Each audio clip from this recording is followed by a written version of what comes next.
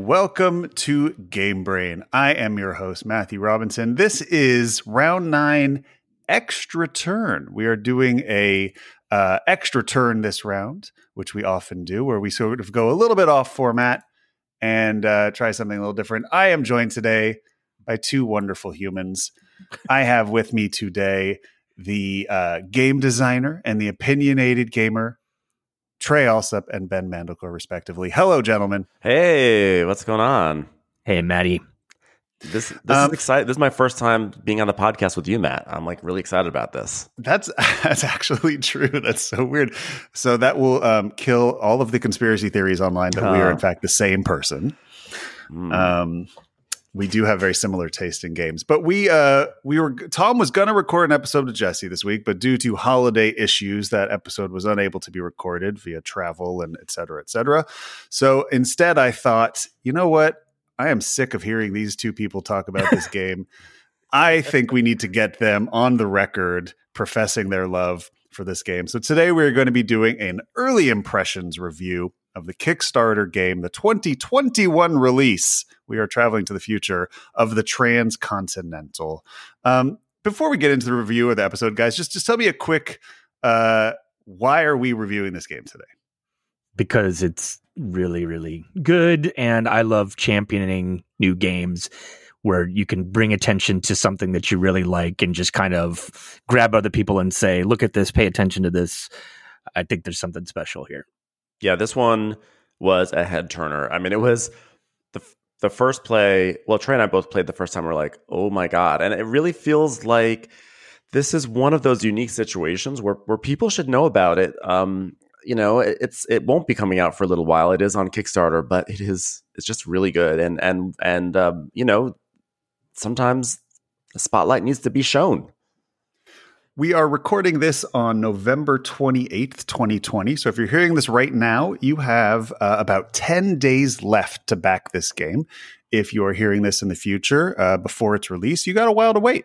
But hopefully we'll get you hyped. And the good news is that this is on Tabletop Simulator, and I imagine it's not going anywhere. And so while we don't love to review video games that you can only play on your computer, that is the way this will be able to be played by you for free, that is, until it comes out, unless for some reason they pull it. But there's ways to get around that if they try to pull it. But yeah, I have not played it. I am basically here as a doula, bringing this episode to life.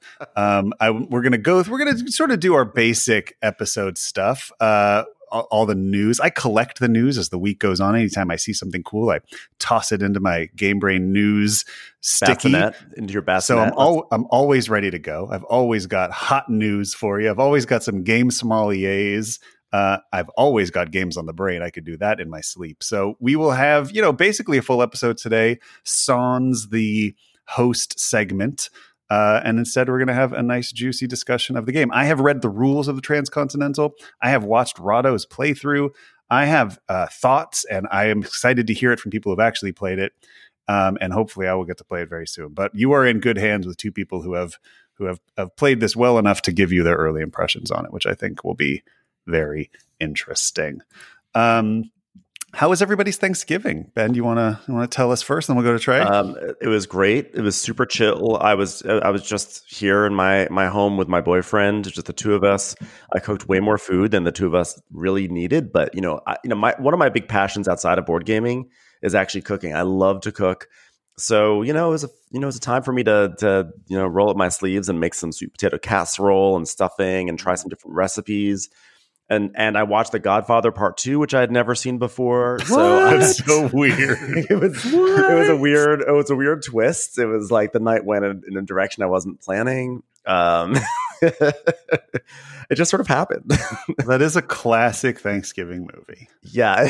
You know what? Family. It's a movie about family. That's right. And what could happen if you do Thanksgiving wrong. They do have some awkward family dinners in that movie, I think, if I remember correctly. Yeah, just a few. It definitely ends with an awkward family dinner for sure. Yeah, on the water. Yeah, yeah, exactly. A nice family boat ride. Yeah. So that was fantastic. Thanks for asking. Of course, Trey. How was your Thanksgiving? It's nice. It's just me and Jenny, and then a lot of different Zoom calls. Yeah. But I also I take Thanksgiving cooking very seriously. Was able to try out a new brine. It's all about the brine when it comes to turkey. We ended up doing a really good buttermilk brine for 24 hours. It was the one in the New York Times. Sammy Nosrat's one. Mm-hmm. Yeah, it really worked. Like I had been a fan of the Alton Brown brine. That, because the problem with turkey is that it can get dry, and so like you have to brine.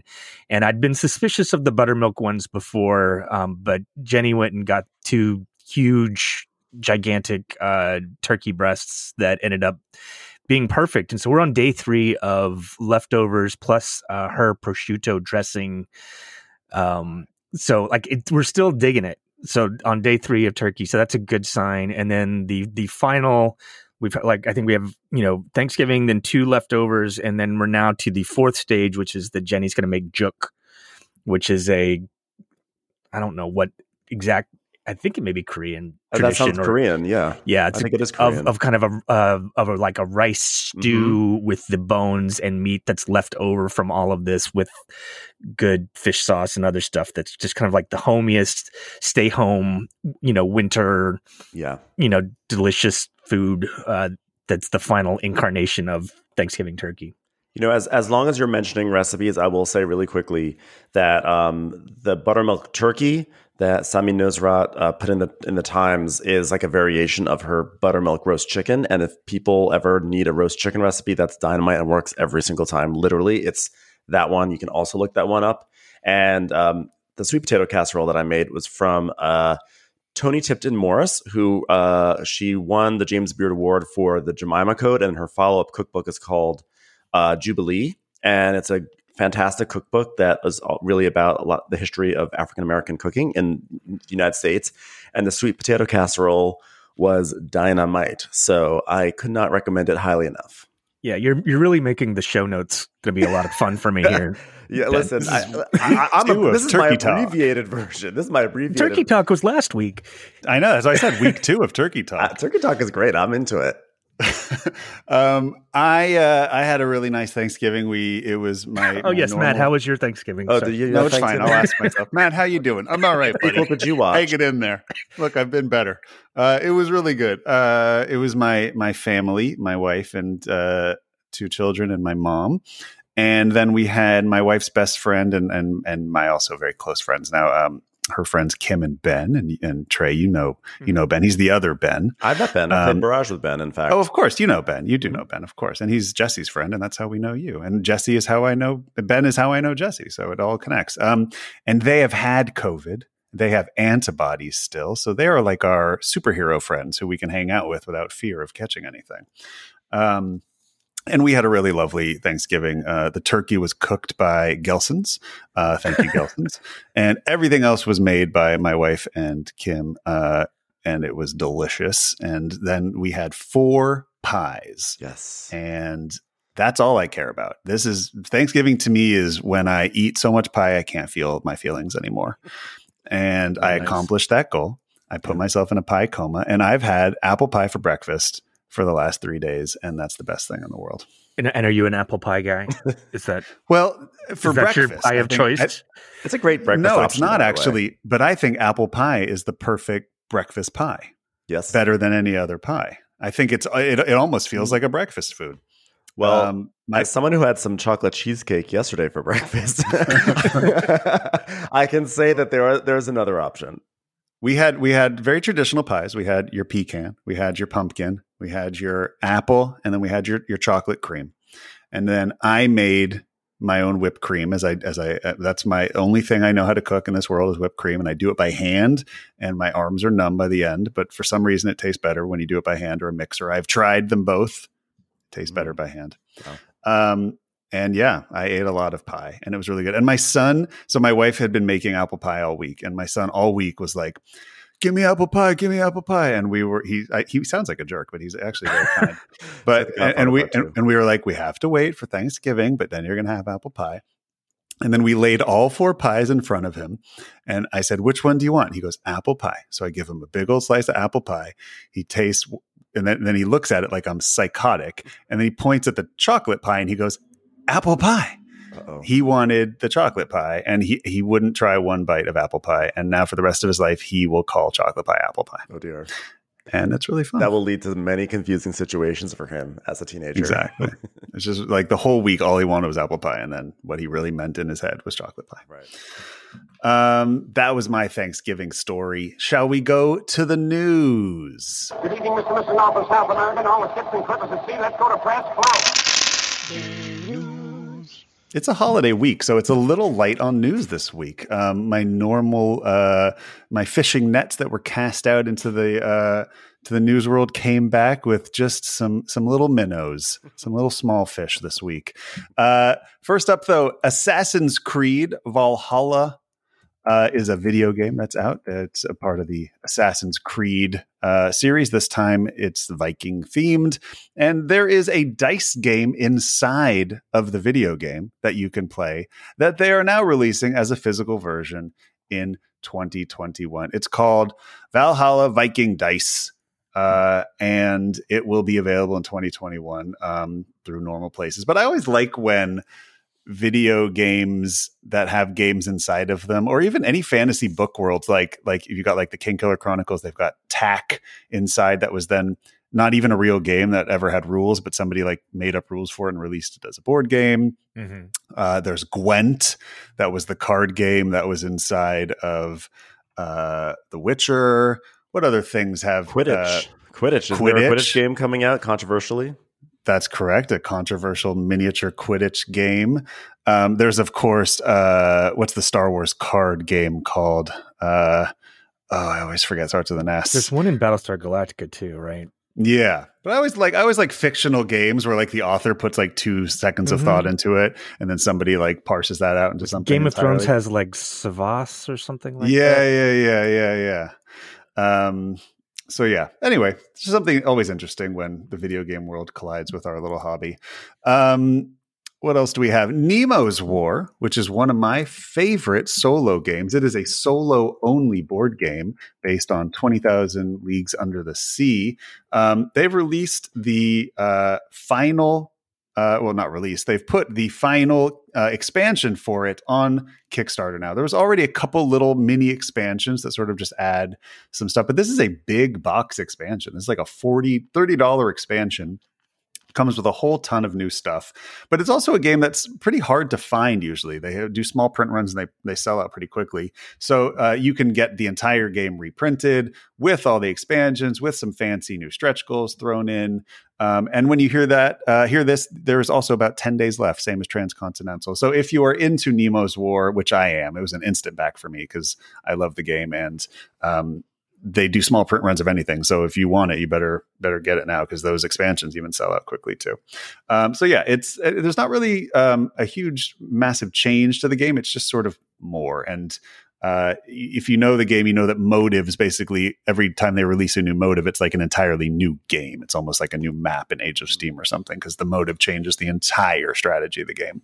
So we're getting 2 new motives here, one called Piracy, one called World Order. And if you know the game, you can probably imagine what those are about. But yeah, anyway, always love Nemo's War. Have either of you played Nemo's War? I know neither of you are huge solo gamers. I haven't. I'm intrigued by it. It looks beautiful. It's like, with solo gaming, it's weird. I will solo game once in a while, and it's strange to me because I play video games. That's a solo experience usually. I mean, I don't really play online that much, and I'm not opposed to the idea of solo gaming, but I find it to be an odd experience where I am like, it oddly enough parallels the way I cook. Speaking of cooking, like when I follow a recipe, I go back and look at that cookbook recipe like 5 times to verify that it said 1 teaspoon of salt. And it's like this kind of herky-jerky experience. And that kind of happens to me with solo gaming, where I say, okay, I'm going to do this. Now let me double check. Is this really what I'm supposed to be doing? And it sort of feels like a weird, unengaging process for me. Although I did have a really fun time playing Terraforming Mars solo, actually. But I haven't really really thrown myself into it, but I probably should.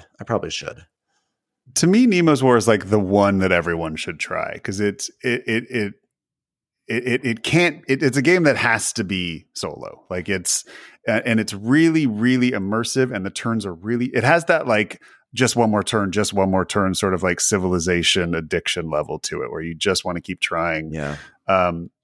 And the storyline's really good. Like you're always interested in seeing what the next card is. And it's really fun. At some point, both of you should borrow it at some point. Just like throw it on the table and play it. Cause it's not wildly complicated, but it's really, I don't know.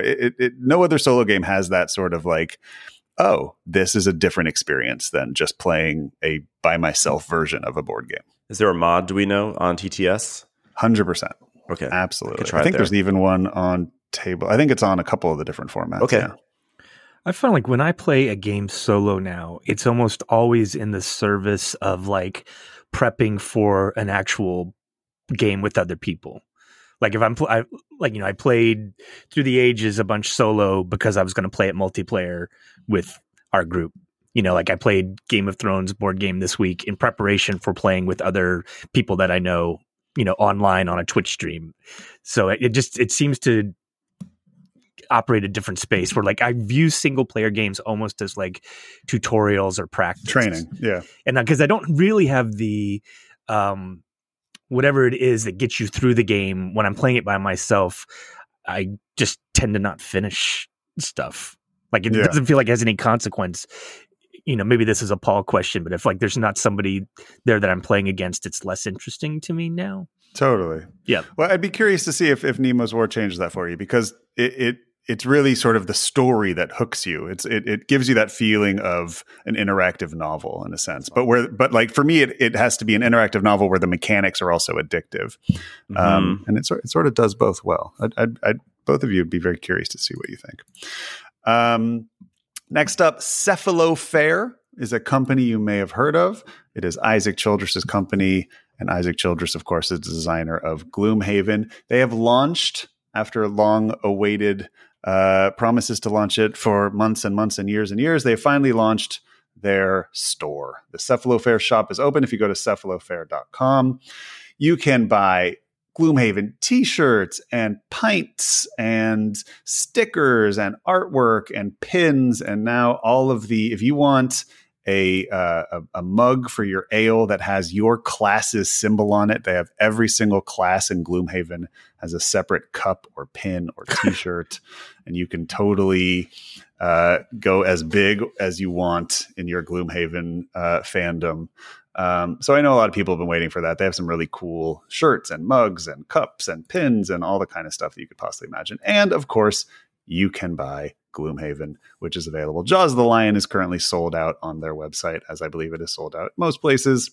But Gloomhaven ain't. And eventually, I'm sure they're going to put the next expansion up there, or the next big box, whatever, the Frozen one that's coming out next year. With Elsa and Anna. Yeah, exactly. Let it go, Ben. Yeah.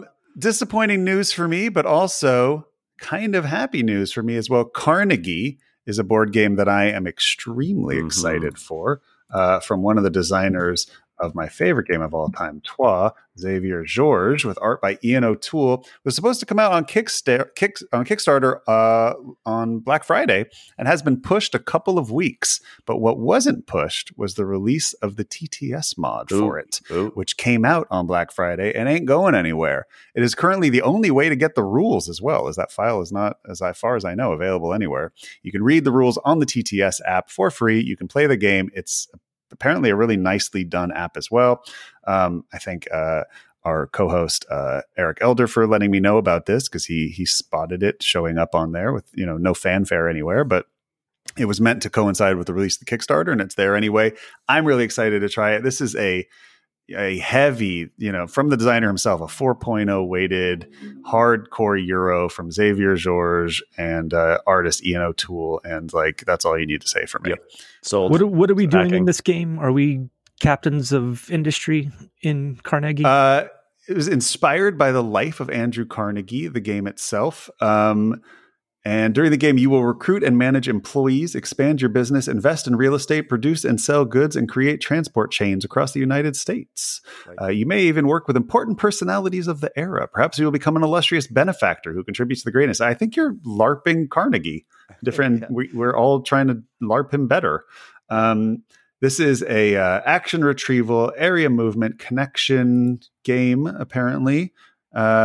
This looks like a little bit of pick up and deliver, a little bit of it's. I feel like Xavier George's games always sort of defy the normal. Like this is a worker placement game, especially like things like TWA a little bit, or at least when TWA came out, there wasn't a lot of dice placement games at the time. Sounds like my love language. Board. Yeah, this definitely looks like a heavy economic route building game with absolutely gorgeous Art Nouveau style art. I need it. I'm very curious to check this one out because this does hit a flag for me in terms of like did we run out of human beings to make games about here? Because Carnegie is not. I don't know. It's interesting to me that this is a game that's not made by an American because I definitely have feelings about Carnegie, and I think probably a lot of people who know the history behind his impact on the United States may not view him so heroically in terms of making games about this white dude. Yeah. And I'm also willing to have a side bet with you on the pronunciation here. So. Yeah. I don't know. I actually don't know much about his. Because why is it Carnegie and I said Carnegie? Yeah. Well, I just know it from Carnegie Hall.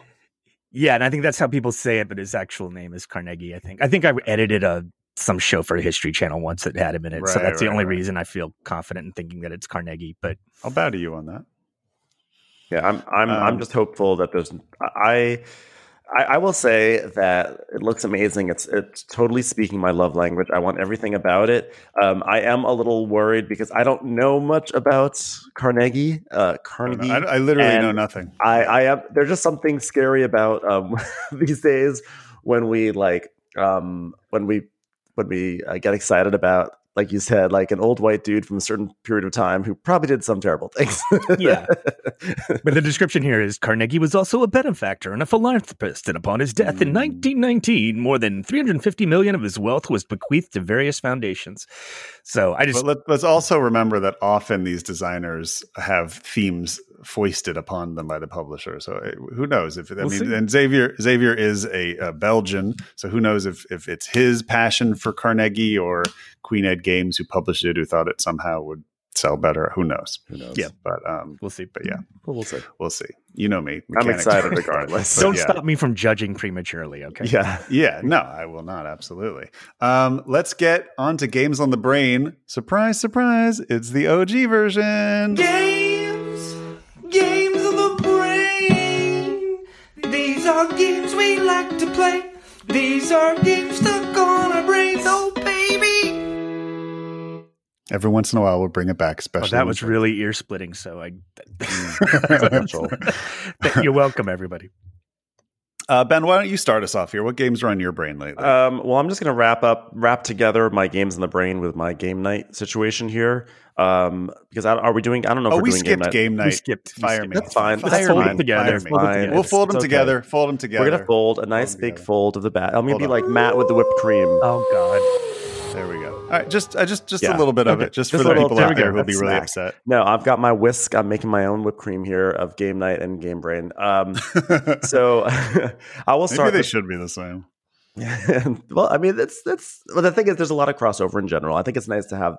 It's fine. So on the brain, Merv, the Silk Road.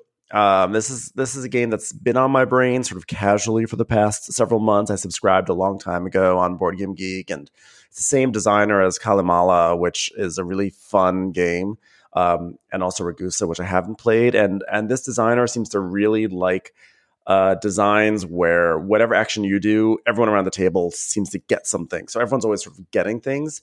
And I was sort of on the fence about it. And then I watched Rado's run through, and I was like, "Ooh, yeah, I think this is definitely a game for me." So I've pre-ordered Rado's it. problematic for you. Rahdo cost you a lot of He money. cost me a lot of money. And so, by the way, and so does this podcast. Okay. I got hyped up by so many things from this podcast. This is also striking Ian O'Toole artwork, just like Carnegie. Yes. I actually think it's slightly busy. It's a little hard to look at least on a video screen. It's maybe bright in person. colors. Bright Yes. colors. Yeah. I think in person it probably really pops. So that's like something that's like very much on my brain. I'm also like my brain is starting to fire up a little bit for the Twilight Imperium 4 expansion, Prophecy of the Kings or whatever. Or Prophecy of King. Really? Yeah, I like Twilight Imperium quite a bit. I'm late to it, but Twilight Imperium 4 I think is great fun. And I know Tom does not like it at all. He also hasn't played Twilight Imperium 4, let's be fair. Yeah, he has not. Let's let the record state that. But either way, I'm just excited for it. So, so that way down the line when we can see people again, I can have a full-on Twilight Imperium day. And then if there's anyone in our group who would want to play that game, it is probably me. So good. Let me know if you do that. I was afraid I was the lone voice who liked Twilight Imperium on this podcast, which is sort of weird. I never thought I would be that I've never person. played it. I've never played any iteration of it, so I would happily give it a whirl. Oh wow! Okay, well, it's. I think it's super fun. Yeah, we'll do it, especially if there's a new edition. Yeah, I actually played the 3rd edition and the 4th edition. The 4th edition really addresses a lot of the issues that people who are diehards of the 3rd really felt. Apparently, it's just fun. It's a fun time, and it's tech tree goodness. It's like super tech tree. And then for Black Friday, I saw Inhabit the Earth for $20, and I was like, I'm gonna do it. This is a game that sat in my Amazon cart for about 5 years. I don't even know what that is. It's a game by Richard Breese who did Keyflower, and it's basically like animals. Which one's going to survive? We've got all these animals, and we've got the planet, and you can make them migrate and populate, and it's like one of those kind of games. Sure. But it's like kind of also a race game, and it's just sort of been sitting there for so long, and I was like, you know what, $20, Ben. You can do this. It's allowed. So I did that. And then the last thing that's on my brain, which was my game night for last night, was that I got to play another session of Tragedy Looper, which I think I bring up every now and then on this podcast. And that is such an amazing game. It is so good, so interesting. It is undermined by its terrible graphic design and some sort of ambiguous rules, but like overall, it's kind of an absolutely brilliant game. There's nothing else like it. It is just fantastic. It's just such a great player experience, and God, I love it. And I don't know if have you guys played it? Nope, I haven't. I've seen it on Tom's table and asked to have it brought out a few times, but it never made it to the table. I would be truly happy to teach it to you guys. It's like a deduction game. It's almost like playing Werewolf, but all the people with the hidden roles aren't the players. It's the NPCs, and the players are trying to figure out which NPCs have secret roles. It's like time stories. It's really defies explanation. But ultimately it is a deduction game, and so if people are interested in deduction, like do yourself a favor and go down like a Tragedy Looper, deep dive on the internet and explore it a little bit. And it's so fun. It's so fun and tense. Yeah, there it is. That's give what's it a whirl. my brain and game night. Trey, what have you played this week, and what's on your brain? Played a little Game of Thrones board game.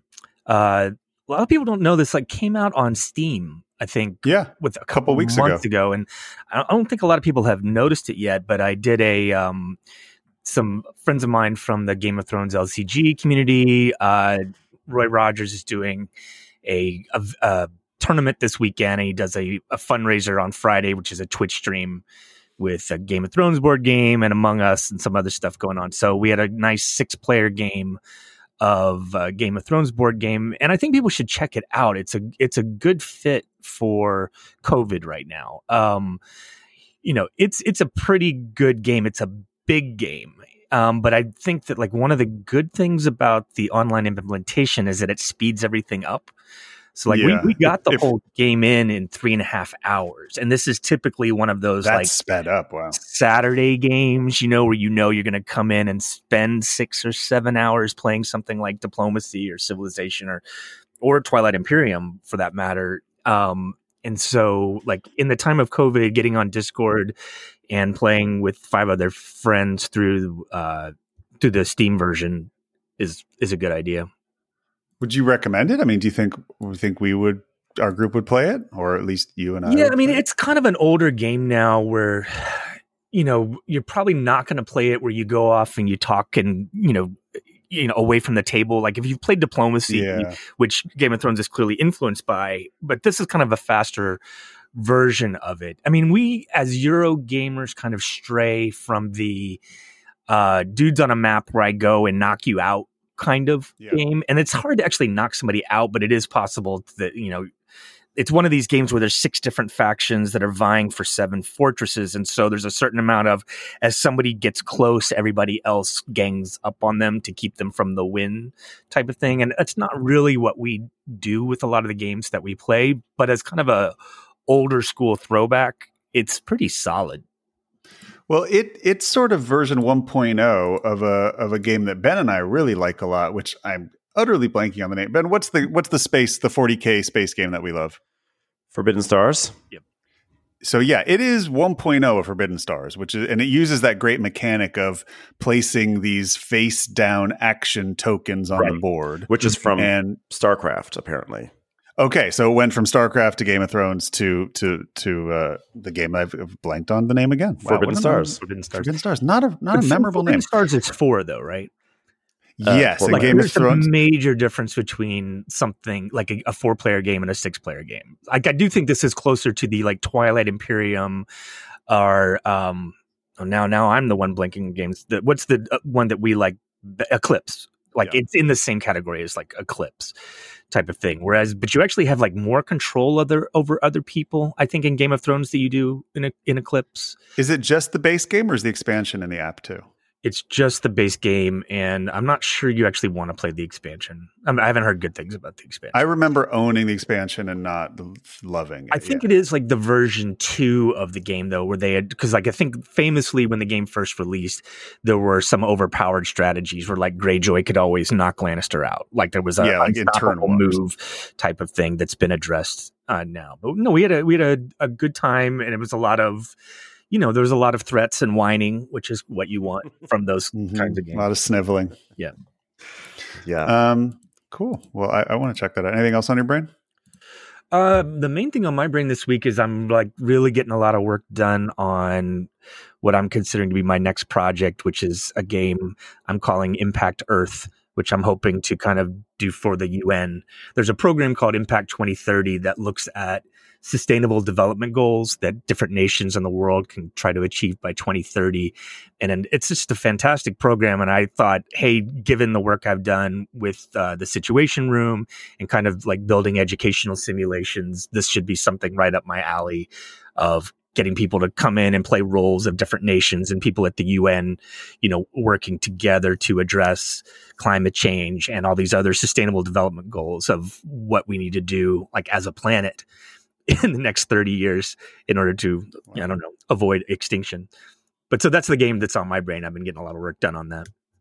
Oh, that's fantastic. Is that something that would also be at like a large installation kind of a thing, or is that something that you could run? I think so. It's if we're going to classify it, it's kind of like a mega game. It would fall into that, but I would, I'd want to design it so you can run it in the classroom, but also, do it as a destination thing in some places. It falls in the same category as something like Model UN or Boy State, Girl State, those type of big games that people actually do some work for in order to play their roles, Right. Oh, that's awesome. Well, I hope you keep us updated on that. I'd really like to hear more about that as it comes together. The only board game I played this week was Bonfire with Ben. And I love Bonfire. This is easily my second favorite Feld game I've ever played after Castles of Burgundy. I really like it. I've only played it once multiplayer with you, Ben, but I've played it probably 10 times solo. And honestly, the solo is not wildly different in terms of the decisions you're making and stuff. I really dig it. Yeah, I think it's super fun. Yeah, well, yeah. So I taught it to you, and we played it 2-player. What were your initial thoughts? I thought it was super fun. I thought it was great. It's funny. The rules when you sit and learn the rules, they seem a little convoluted when you hear them, but the actual gameplay is very smooth and very interesting. And as you explained the rules, I was like, how did this guy come up with this? Like these crazy systems. And it's just one of those games where everything you do, you have to consider about 3 or 4 things that it's going to affect. And then how is that going to interweave with maybe a plan that you want to do and what you're going to do in 2 or 3 steps, which is like my favorite thing. I just always love a chunky decision. And this is like that. This is a big chunky decision game. And I said to you when we played, it sort of reminded me of Forum Trajanum, which also had those similar crazy. Which I haven't played, yeah. Oh yeah. Oh well, let's definitely play that. I think you'll really enjoy it. Same thing, convoluted rule set. And then when you start to play it, like the decisions just like break your brain. I think Bonfire actually felt a little more streamlined. I don't know. There's something about Forum Trajanum where people have a hard time grokking those rules the first play, but at the same time, it's like an amazing feld that like looked like it was going to be the next big thing, and then kind of didn't become the next big thing. So who knows? But Bonfire was great. So Trajan to me was like a collection of really cool mini games that sort of come together. Mm-hmm. And to me, I feel like he found a way to take the fun of those mini games, but make them all interlock perfectly. Like Bonfire to me is like, okay, you have to learn all these separate things, but you have the aha moment when you realize that they all completely rely on one another. Mm-hmm. And it's this puzzle you have to figure out, but you choose where you start the puzzle. Like, do you start it by building your paths? Do you start it by collecting your guardians? Do you start it by getting your engine going, by getting these rule breaking powers first? Or do you start it by getting the tasks you need, but you're collecting tasks you need, but you're not doing anything to fulfill those tasks. But so it's really, I don't know. Right. I think it's a game everyone in our group needs to play. That I think it's definitely it's definitely a game that you can't talk about the best games of 2020, I think, without having played Bonfire. Yeah, for sure. It was definitely one of my favorite games I played this year. Admittedly, I've not played a lot of games this year, but it was super fun. And also, I really like the art. I think you recently on a podcast talked or in person said that people are not digging the art in Bonfire. And I liked the art quite a bit. I thought it was very moody and evocative. It was great. Yeah. The other thing on my mind is High Frontier 4th edition. That was finally delivered via Kickstarter this week. High Frontier from problematic designer Phil Eklund. This is his magnum opus, as everyone always says. This is a game Tom Donnelly has been hyping for 10 years that no one in the world has ever wanted to play with him other than his son. But I have always wanted to try it. And the 4th edition, which is called High Frontier for All, which is coming to retail soon, it's just delivering to Kickstarter backers now, is sort of the ultimate version with all the edges sanded down. There's a family edition of the game, which they say you can play with anybody and can be taught in 20 minutes, which I think is probably just as silly and maybe not even worth trying. But it comes with a family version of High Frontier. Then there's the sort of beginner's version of the game, which is called Race for Glory. And then there's the full game. So they're definitely aware that it has a reputation of being impossible to learn and play. And they're trying to put versions in the box that sort of teach you to play as you go. You start with the simple version, then move up to the sort of heavy Euro version, and then move up to the full game.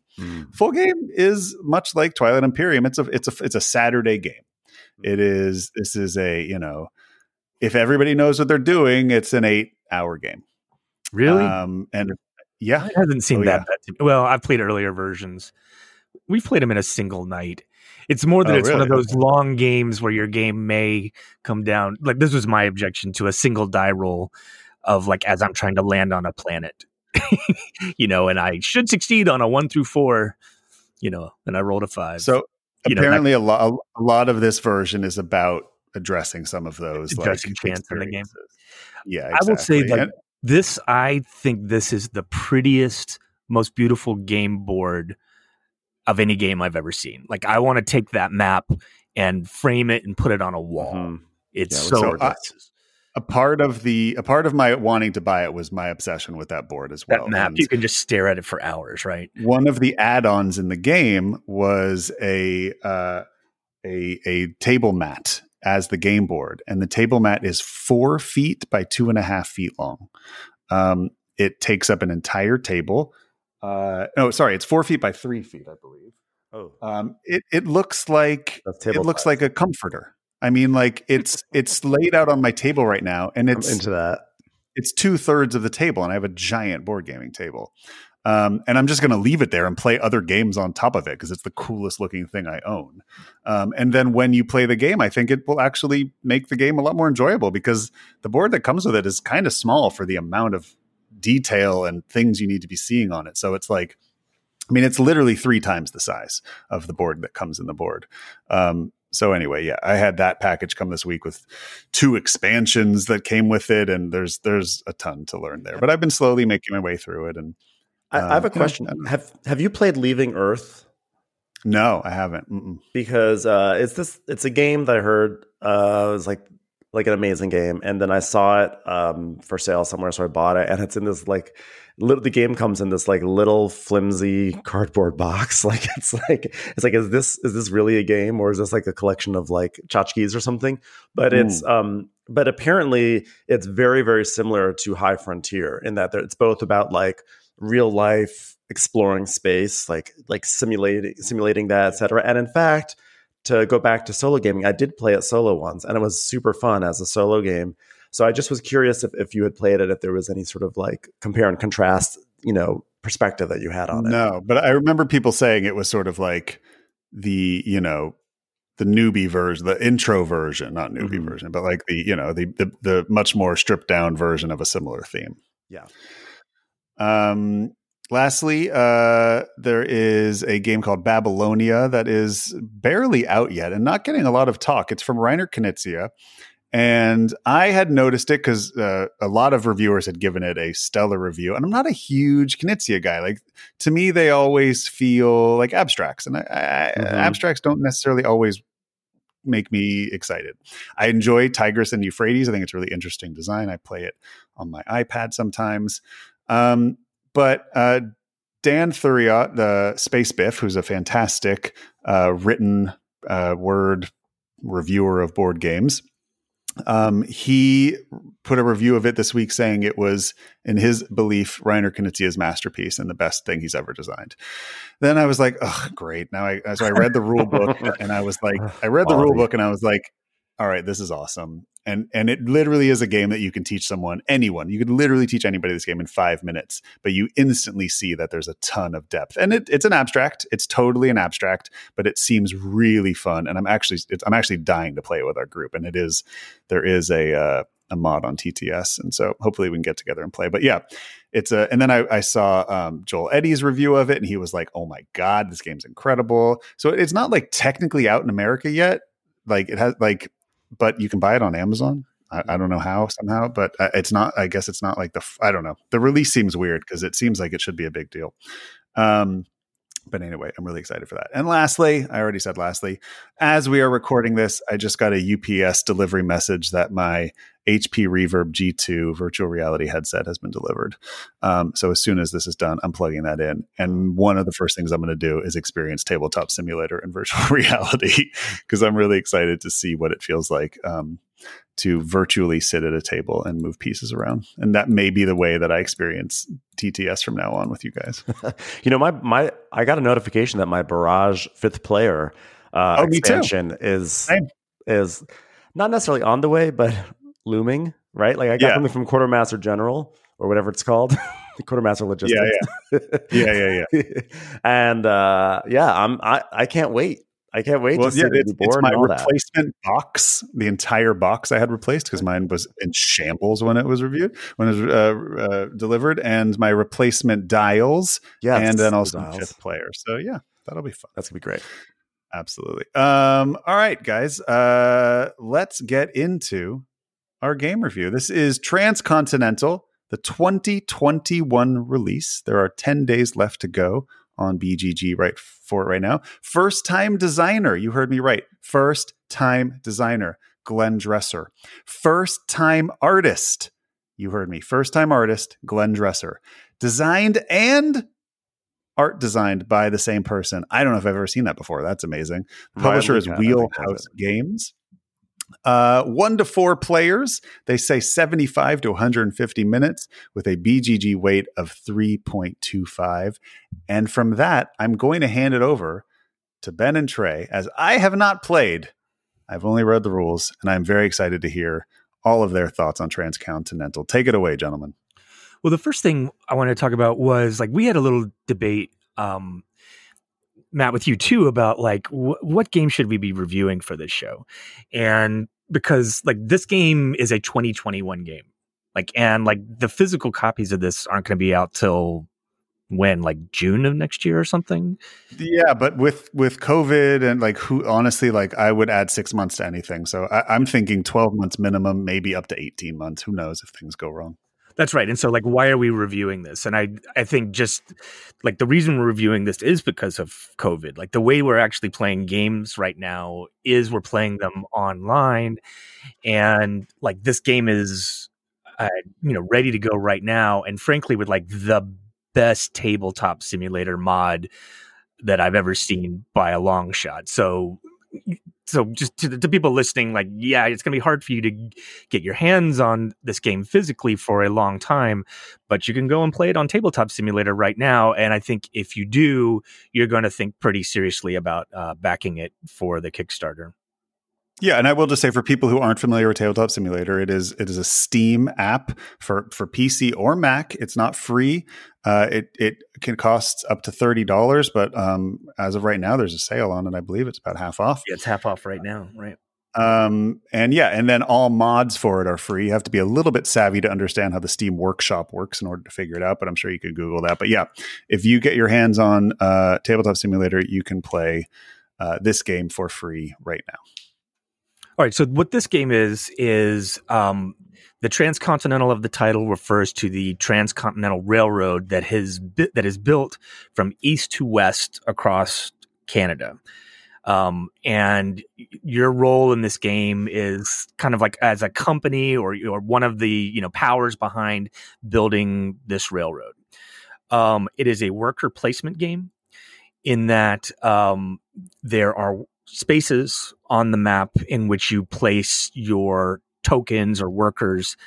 And this is one of those worker placement games that's kind of like Tzolk'in, where you place a marker, but you don't actually like trigger it until you remove it. And so there are various phases of this game in which you're placing your worker, which in this game was called like a telegram, which holds your spot in one of these worker placement spaces. And then when you actually get to an action phase, it has a really interesting mechanism where this kind of like train is going down the track from east to west to the point in which the rail ends. And you're triggering as you go. If you pull off one of your workers, you only get 3 plus 1 possible bonus one every round. You're triggering a kind of like a couple of different provinces or areas that are on both like the north side of the map and on the south side of the map. So they're kind of offset slightly so that each worker that you place is triggering something on the top and the bottom, but each province can be accessed by 2 spaces. I know that kind of sounds a little bit confusing, but you're developing the Canadian countryside as you move west and extend the rail all the way out to, I guess, Vancouver or the west coast of Canada. And so it does one of those things Pacific, they call it, I believe. Yeah. It does one of those things that good worker placement games do, which is that at the beginning of the game, you have kind of like a minimum number of places where you can go. And then as the game expands, you get more and more options as you're kind of like ready to deal with them mentally. And also you can, start to control some of these regions. So you get unique action spaces that you can go to as you play. So think of it that way. It's a worker placement game. And like this, it's unique in the sense that you're both expanding the space in which actions are placed. And another way that's interesting is you don't actually have a personal inventory in this game. It's not like when you grab 3 lumber, it goes like if you're playing Agricola and you got 3 wood, it would go into your personal inventory. In this game, when you acquire 3 wood, it goes on the train. and like your access to resources is limited to by what the train can hold. And so part of the thing that you're managing in this game is the limited capacity on the train to hold resources that you then use as the train travels back and forth across the countryside. Every one round in the game is the train moving west, extending the rail line, and then the train moving east back to the East Coast, and then that's a one full round. And you probably play the game in like five or six rounds in the entire thing. But there's this kind of train mechanism of like what the train can hold, and then how you expand that in the game is also like a very unique thing that I haven't seen before. And I really also kind of like it. It's like there is no exact permanent no personal inventory. It's more like a competitive shared inventory. So before we get into like the nitty gritty of how that works, because that inventory aspect of it, that train is such a unique and special thing. I do want to have like a big drill down moment with that train mechanism. But before we go too deep into that, I just want to like take a bird's eye view of the theme and the art of this game before we really drill into how this game really works and like what makes it so interesting and fun and why we are like chomping at the bit to recommend it. This game is beautiful. It has a beautiful artwork. The board, and on the east, it's sort of like has these lush reds and orange tones, almost like a watercolor or oil painting look to it. It's gorgeous to look at. I actually like the art on the cards because there is some card play in the game. You can sort of get these allies that will help you do things on your action turns. So I think it looks beautiful, which is usually, when you're dealing with trains in board games, you're not always going to get beauty. So I really like that. But the game is also, I find it to be deeply thematic. I feel like actually most of the actions that you do make sense on a thematic level. Everything, like there are areas on the board that operate sort of like the industries in brass. With brass, you have like you open up a factory, and then you've got to usually deliver goods to that factory to flip it over and quote unquote develop it or whatever, or activate it. That's what we're doing in this area in this game too, with all these different areas. And those spaces that you turn over and what they do, it all makes sense. Like if you bring a certain good, you bring some resources to a city, and when you to a potential city, and when you activate it, when you develop it, it becomes a city. Now that city is going to be churning out tourists that are excited to explore the countryside, and now you have tourists. But then that city also now needs food, so you have to go gather food in the countryside on this train line and bring it to the city. So it all makes sense. And I don't always need my games to make thematic sense, but when they do, it's just kind of like, yes, I love that this is like working on that level. Yeah, you feel like you're watching the country develop, or at least the narrative that's created here. You have this wonderful evolution from something kind of simple and basic that then grows in complexity as you play. That's really wonderful and thematic, and I agree with that. I'm not as sold on the like ally artwork, but I agree with you. Like the board just makes so much sense. Mm-hmm. This is not a quick teach, but it is thematically, like if you can understand what's happening, it explain. The rules all make sense because the theme matches what it's trying to do so well.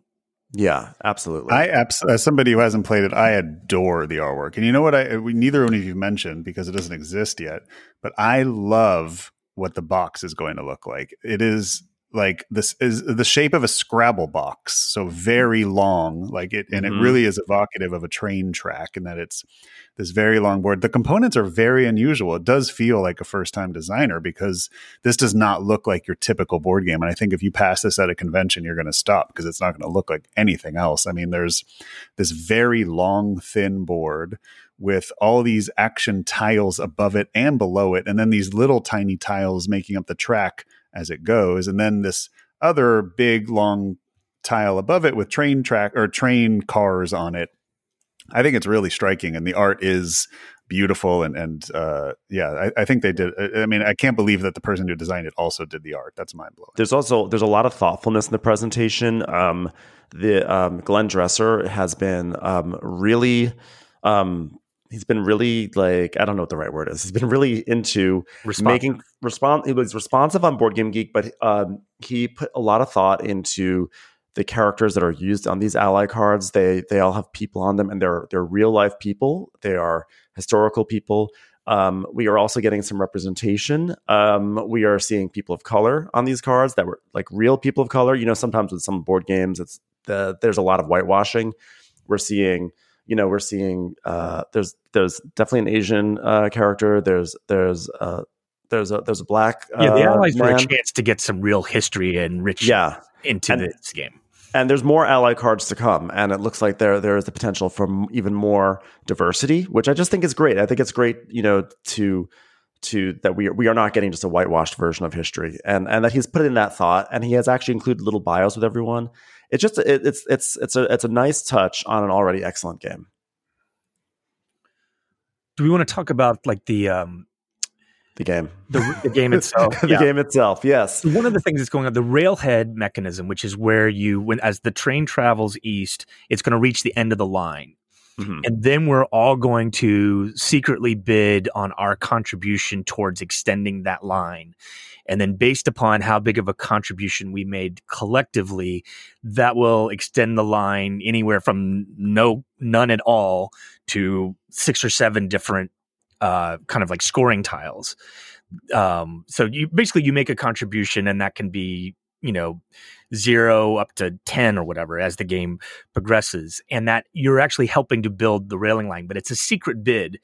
And then whoever contributes the most kind of like gets their pick of the litter of the scoring tiles. And almost like half of the game is in like what kind of contribution you make to building the train itself. But there's some really delicious decision space in how much do I contribute based upon what everyone else can contribute. Like, I would really love Tom to play this game because Tom seems to always really excel at bidding type of games. And this is one of those ones where you're going to kind of secretly decide how much you're contributing, and then everyone reveals. And there's plenty of moments of like, oh man, I really overspent. I didn't have to spend nearly that much, or maybe I contributed a lot and it only benefited somebody else.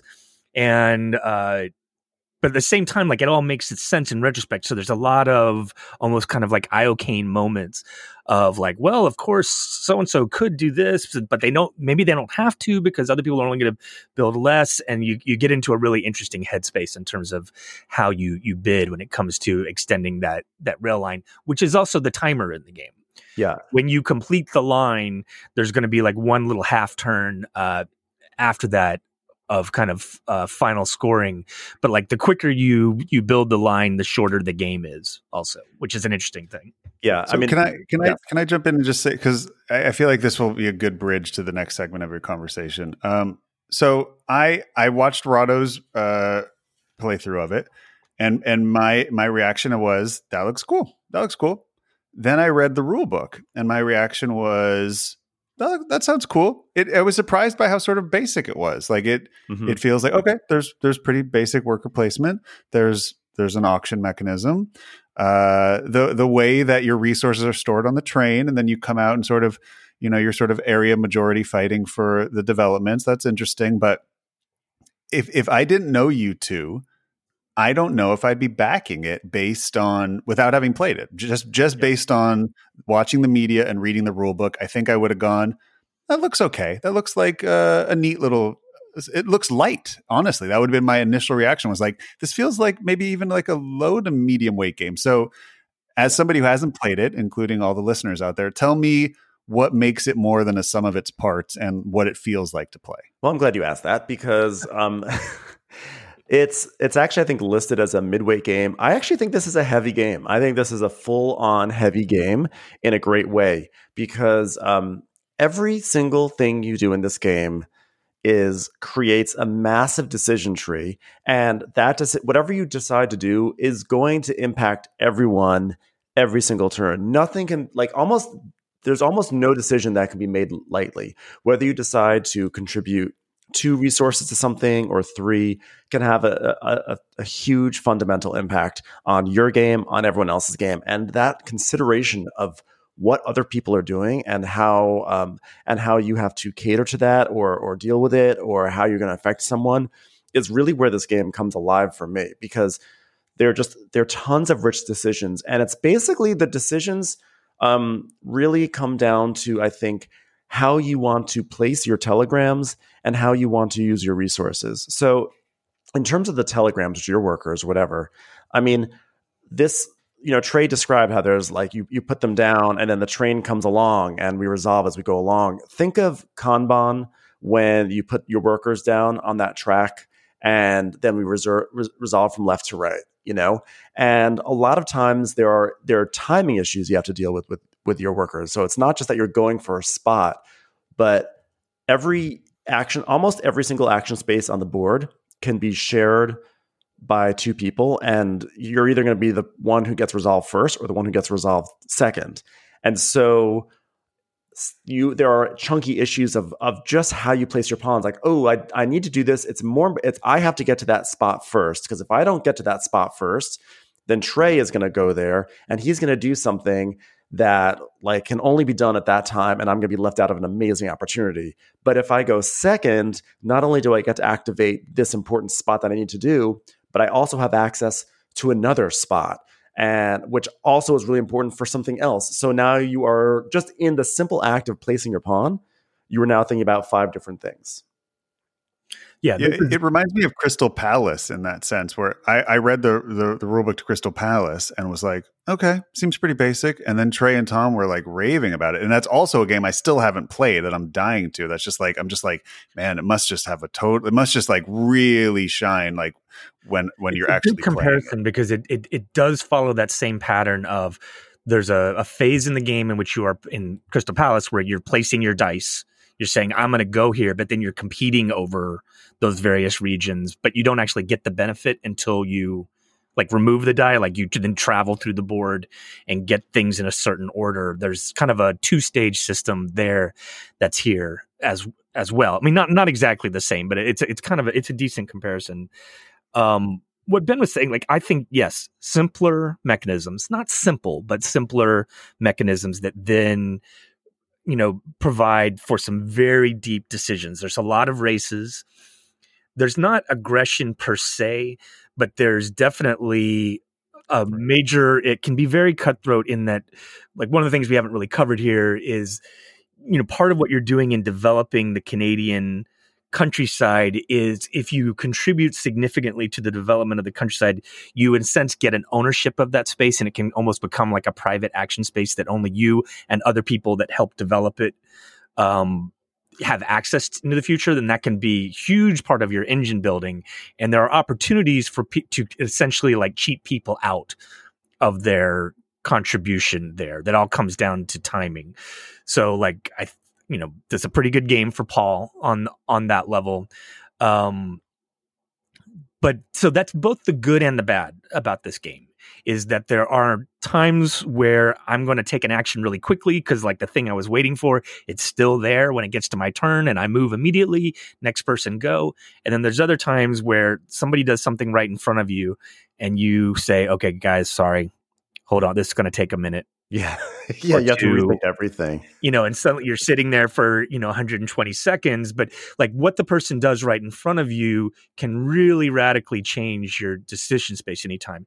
So like that can be great and very rich game experience, but it also means that some of your friends who may be more prone to AP are going to hit that wall of like, there's so much going on and I can't narrow my decision to just, do something. And like we played with Alfred, and like Alfred tends to play very quickly. And like, this is one of those games where at least on your initial few plays, playing quickly is probably not going to be rewarded because there's just a lot to take in, which is, again, it's richness, but for some people that's not going to be a positive. Yeah, a lot of times things will happen in this game where someone will put together an ingenious play that you didn't anticipate, or maybe they'll play a card that will give them some sort of advantage, and something you were working towards gets closed down before you even get an opportunity to be involved with it. And when I say that, I'm talking usually about like developing one of these areas, and you basically were planning to contribute the majority of resources to it to develop it so you can get your little house there. And then someone comes along and with some clever gameplay manages to like get their house and close down that spot before you even get a chance. And there will be players that are going to have a hard time with that in terms of that has the potential to be a feel bad moment, right? That can hurt. And the second time we played this game, that happened a lot to me. But I think actually this is a credit to the game that I got angrier at the players than I did at the game, if that makes sense. Like sure. There are games I play where I'm like, oh God, this game is ridiculous. But this time I was like, oh God, why would he do that to me? Which is a very important difference. And I wasn't mad. I still wound up loving the game. But there will be some people who may not feel that way. I actually think this is a game where there's so many opportunities to do things that when you get closed out of one thing, it almost always opens up something else for you to do. And so you just, if you just have that mindset that I can just pivot to something else, I think you will be saved from getting really furious in those cutthroat moments. But I think that's one thing that speaks to the decision tree, that there are so many paths you can go down with every single action. And another thing, even with the worker placement, I don't know, I just want to emphasize that the way that the round works is that like you place you place how many of your pawns you want to place, and then the train goes to the west and activates those pawns. We have this bidding thing that's in the middle of the round, by the way. And then the train turns around and then you can put more pawns down if you have any left over. So there's a whole timing aspect. Option of not triggering your pawn as the train passes exactly it on the way west. And so sometimes you just lock down a space that other people can't take and you hold it for the entire round till the train comes back east. Like that's clever too. Sometimes. Yeah. And then it's also like, maybe I don't put all my pawns down when this train is going west, because everyone's going to put their pawns down. And then when the train goes east, the whole board opens up to me because there's, they will be they're going to be taking their turns. So it's like, aha, I'm going to get my advantages that way. And then maybe the train turns around and then the spot that I was going for, someone saw what I was doing and they said, you know what, I'm going to hold tight and I'm going to wait to activate on the eastbound side. And they're like, oh no, now I've like gambled and I've lost. So like just the act of how you place these things, it's not just like, oh, I want to take that action or like, oh, which action should I take? It's like, how do I time and budget my pawns over the course of these phases is like a really, really, really deep decision. And one that like we're still learning. Like I feel like there's still a lot to be learned in terms of the timing of things. So like, for example, originally when I played this game, I suspected that there was a first turn advantage. Yeah. There's no compensation for not going first on the first round. But the more I've played it, I kind of realized, there's a lot of opportunities by seeing where other people are going and then reacting to that. That, once you understand, like you need to understand it a little bit better because it is a worker placement game where it feels like, all these resources are getting snapped up and I'm last at the trough. But it also, like, the more you understand it, you realize, no, if other people, you can see where people are zigging and then you can zag. You really can. And that creates a lot of opportunities and richness there. And the other thing is that what was I going to say? I was going to say something really awesome about the pawns and placing them. Just the timing of it all, but I forgot my really salient point. It was a really great point. Like when we were playing, it's very pleasurable to me when I place my pawn and immediately like you'll say, "Oh, you bastard." It's every single turn, and it's funny. By the way, it's funny. Like, and let me tell you something. There was one game, Trey, where exactly what I just was talking about, where like you were set up to do something, and with the magic of card play or whatever, I fully snaked a location from you and you busted out laughing. And I was like, Trey is laughing at something that I don't think this is in other games. You would say, well, this game is flawed. You were laughing and it was like funny. It was like a clever thing. And you were like, Ben, that was clever. There's like a lot of discussion. Here's what I was going to say. So I just, a few seconds ago, I mentioned that like every area that you can develop can be accessed by 2 worker placement spots. That's sort of like the early and the late one, right? In the Kanban line. And then in turn, every worker placement spot, almost every single worker placement spot is attached to two different locations. It's sort of, when you look at the board, it'll make sense. Right. But what's really interesting in this game too is that when we talk about developing locations, so again, we're delivering goods to a location and there's a minimum amount of goods that need to be delivered. And a lot of times you are calling upon other people to say, hey, do you want to develop this with me? And so just on that level, it's like, it's always nice when you're collaborating with people, making deals at the table, right? So what's really funny about this game is you come together to like, yeah, let's do this, let's build it. And you develop this location and you got these two houses. And now there's this awesome action spot with, that like you've developed. And now you guys are in competition to use it. And like the fact that like you were cooperating to like make this amazing spot and now you guys are enemies, right? Like that is brilliant to me. Can I ask a few questions? Sure. Yes. Please. So my concerns would be with a first-time designer after reading the rules. I would have concerns about the balance of the endgame condition cards, those sort of secret conditional cards, and also the balance of the allies cards. With your limited plays, can you guys speak to that? Yeah. I think I might have a little concern about the ally cards. Like they don't seem all completely equal, but I don't know enough yet. And they're definitely very different. And you definitely have to kind of like, you pull these cards and then it's like, how can I make best use of my ally cards? And that's been fun. So whether it's completely balanced or not, I'm not sure. I care.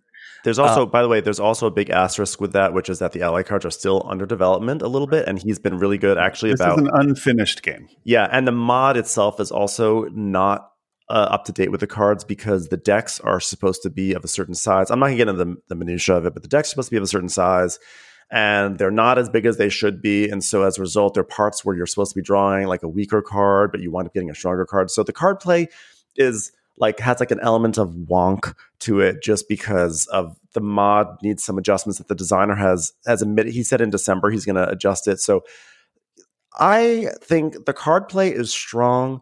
Especially because there are 3 stacks of cards, and like the farther west you go on the board, the stronger the cards get when you pull from them. But when you the cards are strong, but you also have to dedicate a very precious action to take the strong cards. And so I think the balance there is supposed to be like, yeah, it's a good card, but like you are really like, especially late in the game, you kind of can't give up anything, and you have to give up a precious action. So I think I see balance in that. And in terms of endgame scoring, endgame is actually pretty mild. Endgame scoring is pretty mild, pretty minor. For a Euro game, it's not as heavy as what you would be used to in a lot of other games. Okay. Yeah, I think the endgame scoring is actually mainly there to guide your strategy in the beginning. I think it's mainly, basically you get some points for where you've you built your houses, and because every action spot has icons on it, so you sort of want to collect 3 smokestack icons or 3 this icon, that icon. Right. So it sort of helps you because the icons are not just put out there. Gives you a little bit of direction at the beginning, which is kind of the point, but it's a pretty low, wouldn't you say it's a pretty low bar to achieve? What percentage of your score are those cards, would you say? It's not a big thing, but you do want to get them done because we've had games that have come down to only a few points. So like you want to make sure you're on top of it. Another fun thing about the gameplay, and this is going to start to segue into the resource management aspect, because there's a whole section that like I've been going on and on about the worker placement aspect of it, but there's a whole section that has to do with resource management, and this sort of segues into it, which is that there's also really fun opportunities for leeching onto other players' moves. That's like really funny. Like, let's say Trey has set himself up to develop a city, and he has all these resources, and then I just like put my like one piece of wood in there, and then I like get myself a house too, and Trey's done all the work. Like that's like really funny when that happens, but it's also fun, and it means I have to be constantly thinking about what Trey's doing and what his situation is, because if I see he's going for an opportunity, I say, ooh, with minimal investment and work, I could get involved with that too and get a huge payout. And I think that's great. You're right. You have a finite action economy, but the way that development actually works is that when someone is developing one of these Canadian regions, you are saying, okay, I am developing this region with wood or coal or iron. And then you identify a certain point in the train and you start contributing those resources to the development. And so if you were kind of like downstream on the train, that's how you kind of leech on someone else's actions. And so there's a lot of really smart play in terms of like just getting your resources on the train in certain spaces where you're like able to take advantage of other people's actions. And it's both that it's finite, but then there's a tremendous amount of kind of like your position on the train matters too. Yeah, because I think, Trey, you said it perfectly in one game when we played. Our resources on the train are in little queues, which is, by the way, thematic to the idea of we're playing a train game, right? Because often when we see a queue of things, we always call that in life like, oh, it's like a little train. So our resources are like their own little trains, and basically, let's say we have we're talking about wood.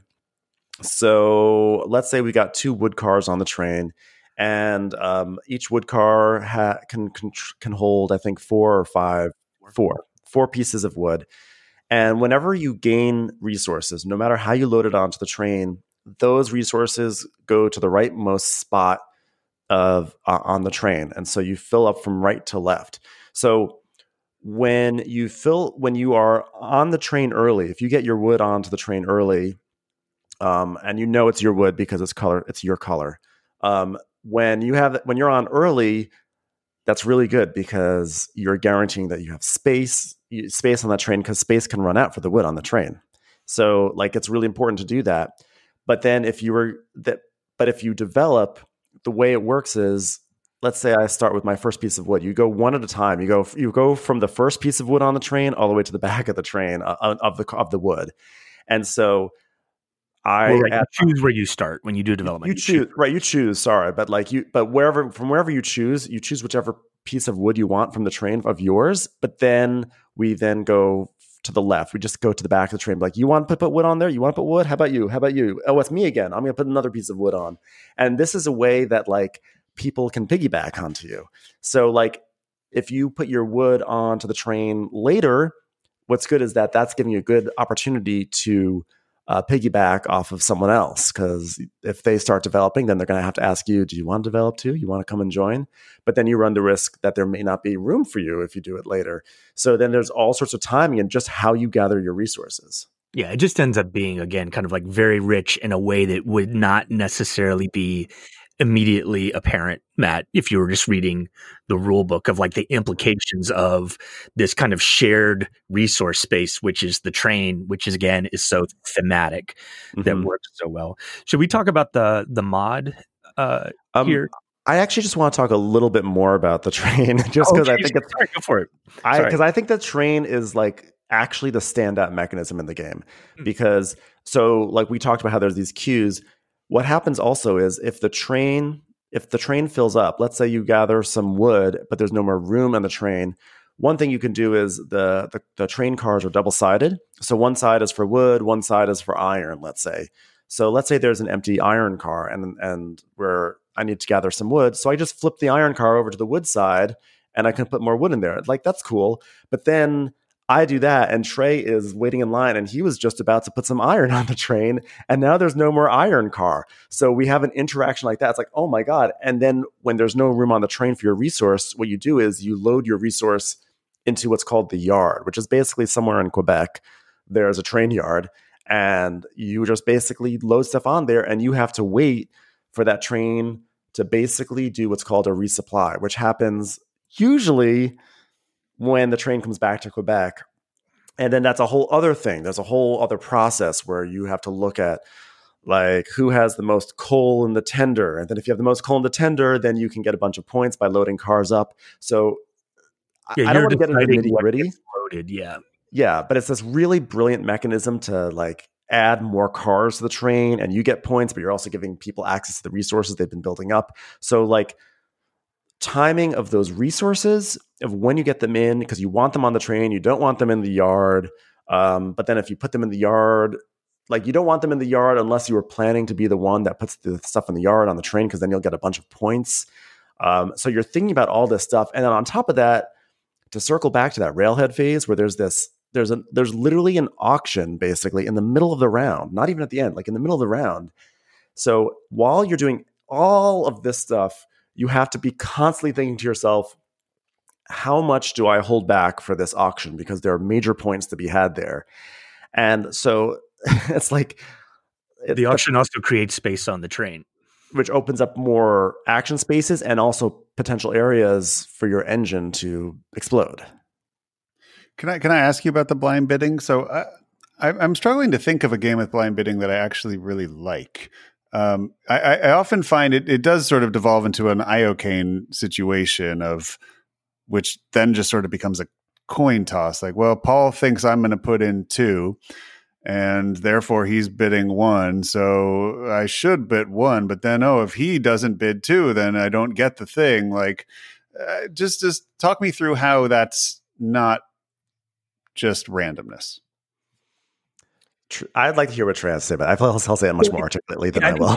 We just need to play it. I think it's certainly not random because we're all looking at the train and we know that the railhead, the contribution you can make to the railhead could be in the form of wood or iron or navis. These are the 3 resources that you can use to extend the train. And then every round there'll be one particular resource, which is going to count double. But in any case, which is key, but it also means like you can look at the train, and this is all public information, and see that, for example, okay, Ben's maximum contribution could be 10 this round, and my maximum contribution could be 7. Somebody else's might be 4, and then like maybe another player has nothing to contribute. So that actually has a huge implication in terms of like, if, like, for example, we score a bunch of tiles, somebody who made a large contribution can get 2 tiles and even theoretically even 3 tiles. But you're dealing with public information, Matt. So it's not random in the sense of any kind of coin flipped. It's more the person who has the most control. And then the question is, how little can I, like, what can I contribute that's going to be like, do I want to shoot my wad now, or does it make sense for me to wait? And there's just a ton of times in this game where you you're in anguish. Remember, Elder had a horrible moment of anguish where it's like, I can't believe I spent that 1 cube here because I needed it later on and I forgot that I needed. So, you're finite. Well, that's a question. Like, how often in the game do you find that after the blind bid auction, you overbid or you underbid? All the time. All the time. But it's delicious. It's hilarious. Yeah. It's a fun part. Like, and you know what's also cool? I mean, the psychology of the bid is crazy because there was one game where we were playing where Trey and Trey's friend Josh had like the same amount of goods on the train, and Josh was going to. They both knew that like if it came down to it, Josh was going to win with a tiebreaker because being farther ahead in turn order is the tiebreaker, and so Trey knew that he would never get first place on this auction.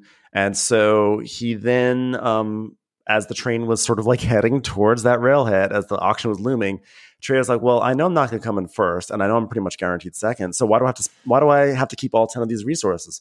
So then he starts putting his resources into developments along the way. And then Josh is like, wait a second. Like, yeah, I'll get these tiles, but now Trey is picking up all these points along the way with these developments. I want to get involved in that too. And then suddenly, what seemed like it was like a fait accompli, like that this was going to be, they were just going to blow out this big game-ending auction. They were suddenly going nuts on these developments along the way, which then gave me an opportunity to then all of a sudden become very competitive in this auction. And like, again, like the fact that the game allowed that to happen, that there was like a dynamic element, like what Trey did something that Josh had to consider. Like he couldn't just sit there and be like, okay, I'll just keep on going. It was like really important for him to see what Trey was doing and think about it and see how it impacted his game and move forward with it. And then as a result, what they were doing then made me have to reconsider everything I was doing when I realized I had a shot at this auction. Like stuff like that is really cool to me. Little things that other people are doing seems to have a big impact on your own game. So like mentally, you're constantly attuned to the game. right? Like even if you're not doing anything, what other people are doing should have a major impact on your calculations, which is like, that's one of the real signs of a good game, in my opinion, is if you can like walk away when it's not your turn and then come back when it is your turn. Like that's a sign that I don't really want to play that game. Whereas if the situation's kind of like changing constantly and you're mentally staying alert and involved every single minute, which is what this game is, like that's the sign of a great game. Yeah, and another thing we have completely not even discussed is that there actually is a variable setup with this game. All these action spaces that we talked about, there's like three regions on the board, and within the regions, the action spaces get shuffled and put out. And the way that those action spaces get put out creates new game experiences. It's still the same game. It's still, you feel like you're playing. It's not like, whoa, it's a whole new game, but it can create synergies with the spaces that affects everything. Like if the card draw space is earlier on that train track, we might have a heavier card game. If there's an action called portage or portage, as we sometimes call it, which allows you to take things from the yard. It's the only way you can get stuff out of the yard and send them off to the board. And if you have an action spot that has 2 portages on it, that's incredibly powerful. So suddenly that becomes a premium spot. There's all that stuff. We barely talked about the fact that there's this bonus pawn that you can play. You can sort of like get an extra action. So knowing like, oh, I have to do that double portage, for instance, but it's also really important for me to get that bonus pawn because I need to. If I'm not getting my bonus pawn out, I'm not having as many actions, and where that sometimes you might have the first round, the bonus pawn isn't even available, just how the board comes out and where things are really, it actually affects things. And I like that it feels consequential. It's very consequential. Everything is consequential. So can we talk about the mod now? Yes. You talk about the mod. For one thing, like it's easily the best mod I've ever seen on Tabletop Simulator, but it also, like, I didn't even know the Tabletop Simulator was capable of the level of programming that has gone into this mod.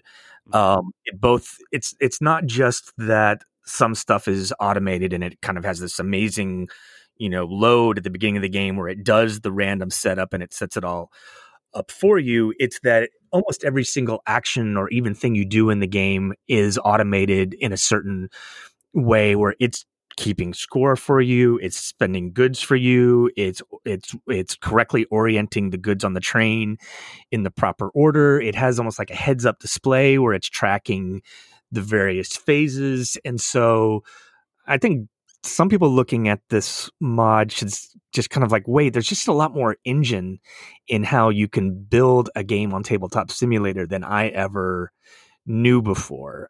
And like maybe I might say, like, as a criticism of the game, like this game without the mod would be really hard to play. Like this, I think the reason the mod is so good is because it needs it.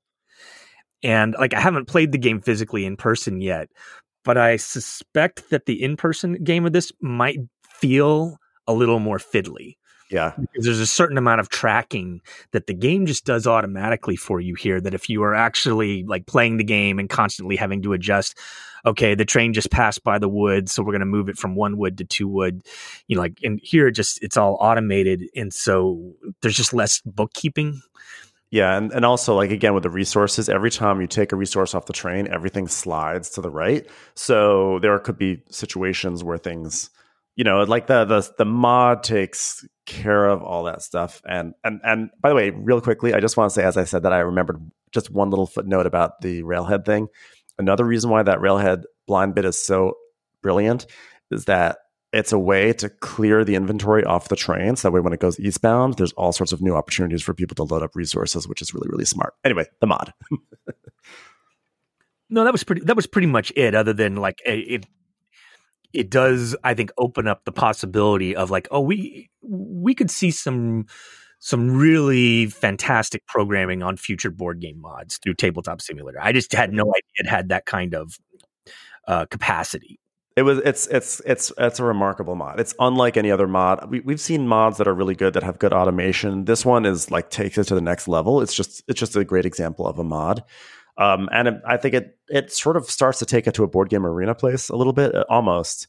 It's a great mod. I will say I'm excited to try it in virtual reality. Yeah, there are some red flags. I will say there's some red flags about the game.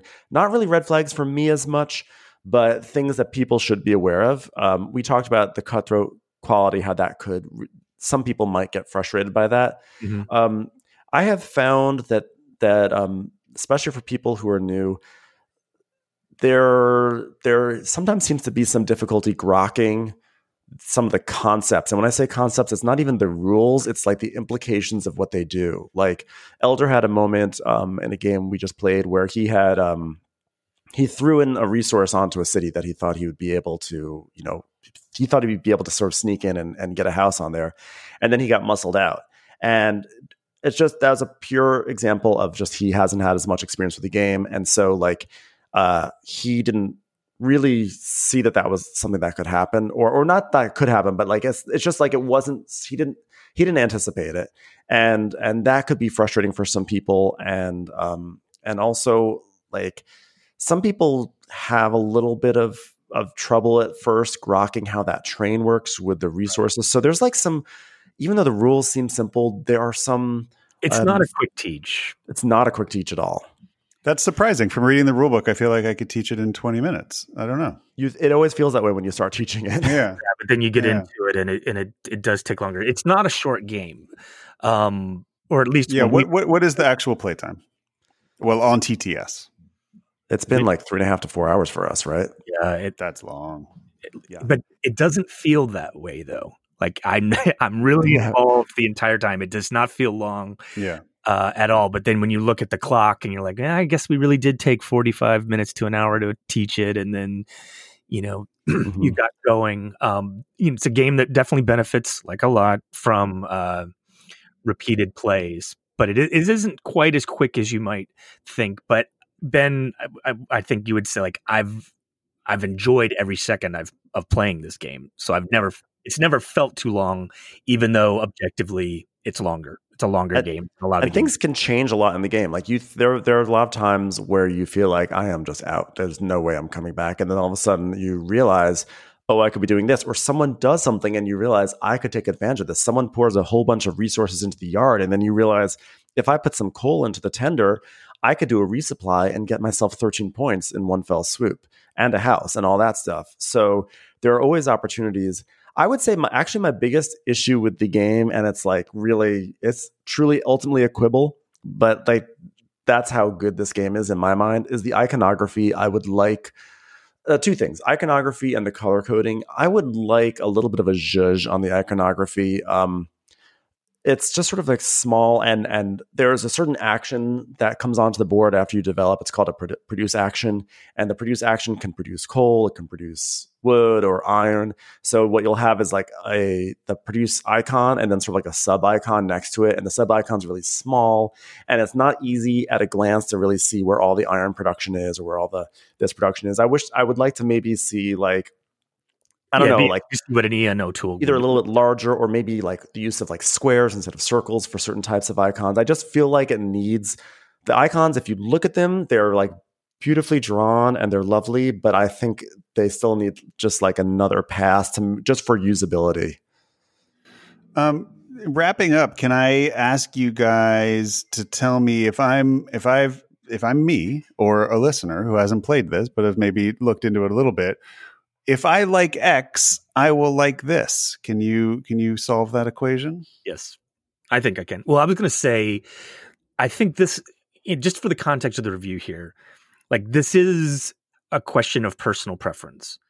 Like this game is squarely in Trey's wheelhouse of games that I like. It's worker placement. If you like Uwe Rosenberg games, I think you will like this. If you like Barrage, you will like this. Yes, a lot of similarities to Barrage in terms of interaction and resource management. Le Havre, I feel like there's some Le Havre mixed in this game with like the same way that like in Le Havre various buildings become personal action spaces that end up being kind of like the provinces here. So if you like the heavier Euro worker placement resources, some engine building type of stuff, that's where we're in. Because like Ben and I are pretty evangelical about this game, but like I'm looking at the ratings on BGG and not everybody's giving it a 9 point something the way we are. So it's definitely possible that this can be a miss. And like this, if you look at a game that's going to be 3.5, 4 hours and say, ooh, that's just too long for me, then this might not be the game for you. Yeah, I will say. And you think it would be even longer in person, right? You were saying TTS really speeds it up, you think? That's hard to say. Yeah, it's hard to say. And again, like everything has to be taken with a grain of salt because the cards are not finalized, and that does actually have a pretty big impact on the game. But hopefully they won't get less balanced, right? No, I don't think they will get less balanced. This designer seems really thoughtful. This game, by the way, also won I think a Canadian board gaming award. I mean, it already is like very well pedigreed. It won a design competition for best new game in Canada. Yeah. It does remind me of Barrage in the sense that you're sort of building an infrastructure a little bit, and like in Barrage, a lot of times what people do massively affects what then you can do. It's different from Barrage because the worker placement spots that you're taking are like they're on the board where you are that you're building. It's not like a separate worker placement board. So you're sort of like in the space that you're doing. It's more thematic than Barrage because again, it feels like the fact that this train is going to this countryside and it's stopping at your worker, and your worker is a telegram, like that makes sense. You're saying, I have a telegram to send, the train's going to stop to get this information to do these things. Like everything makes sense in it. It reminds me of Barrage in that when you build with Barrage, your resources go into a wheel and you have to like time when you spend your resources, then when you're going to get them back. That's something you have to think about in Barrage. It's something you have to think about in this one. I think this is even more interactive than Barrage. Like I said before, it reminds me of Brass in that you are sending things to an area.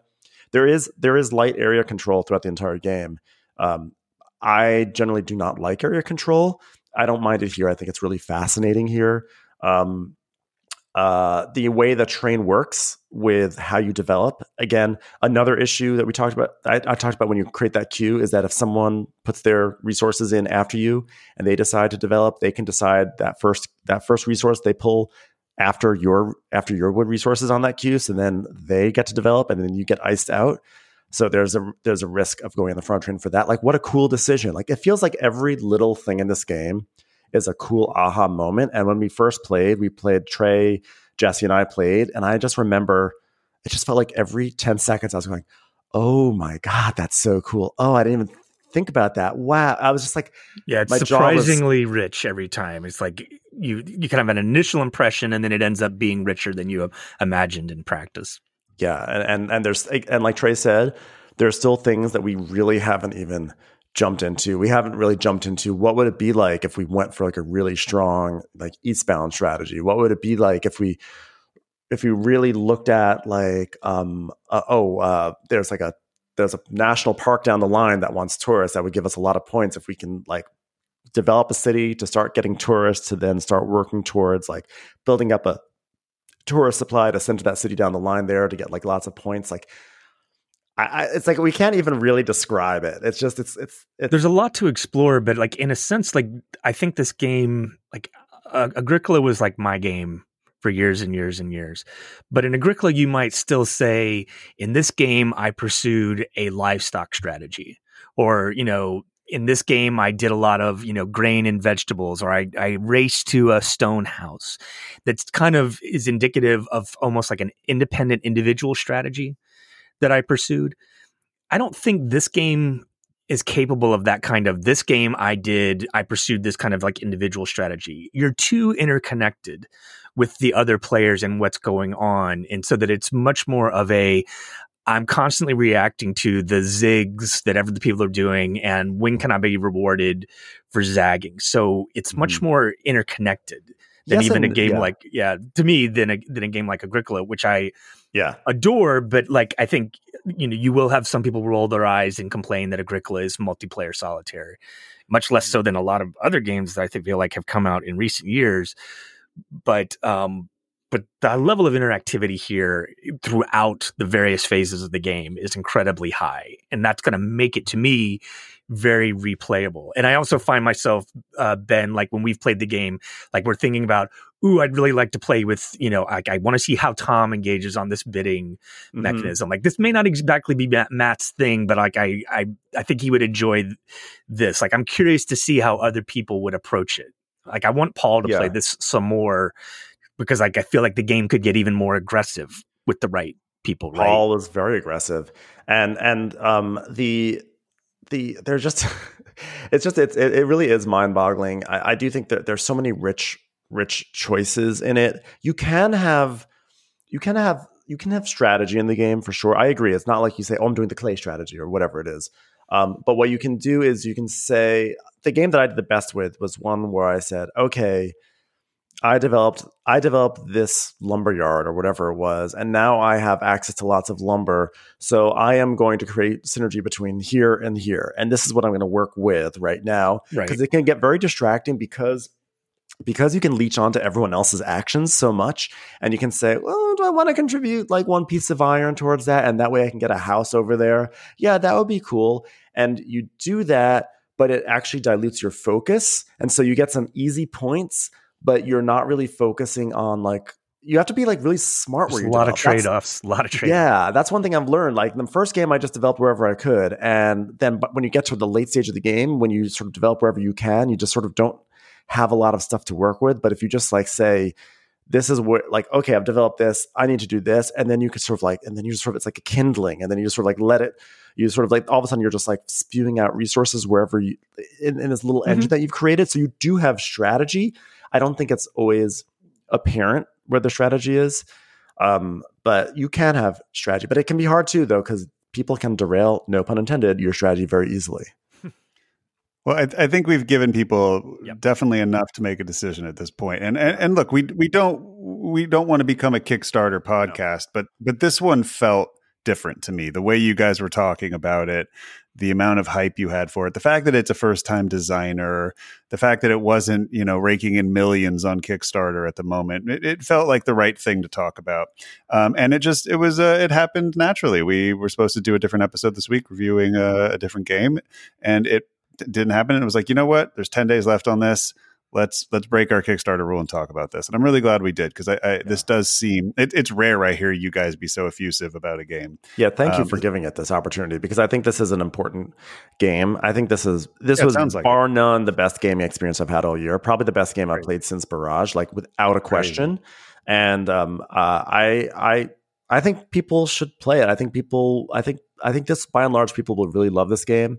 If not, well, Trey and I will love it. But and if you're listening to this, the week that the podcast is releasing, you have a week to play it and check it out before you back it. Absolutely, play it, and again, like do know that it's going to take some time to play. But I hope that people really enjoy it too. And by the way, we have to give a thanks to the Facebook group, because it was because of someone on the Game Brain Facebook group who posted about this and said, "Hey, I just looked at the Rahdo run through, and this looks like an insta-back for me." So I was like, "Oh, let's see what that's all about." And then I looked at the Rahdo run through. I was like, that does look pretty amazing. So then I insta-backed it. And like, if it weren't for that now person you've posting infected Trey. Yeah. And then you infected me, and now we're infecting 3,000 listeners. Paul also thought it was, I don't want to speak for him, but he also said that he also really enjoyed it.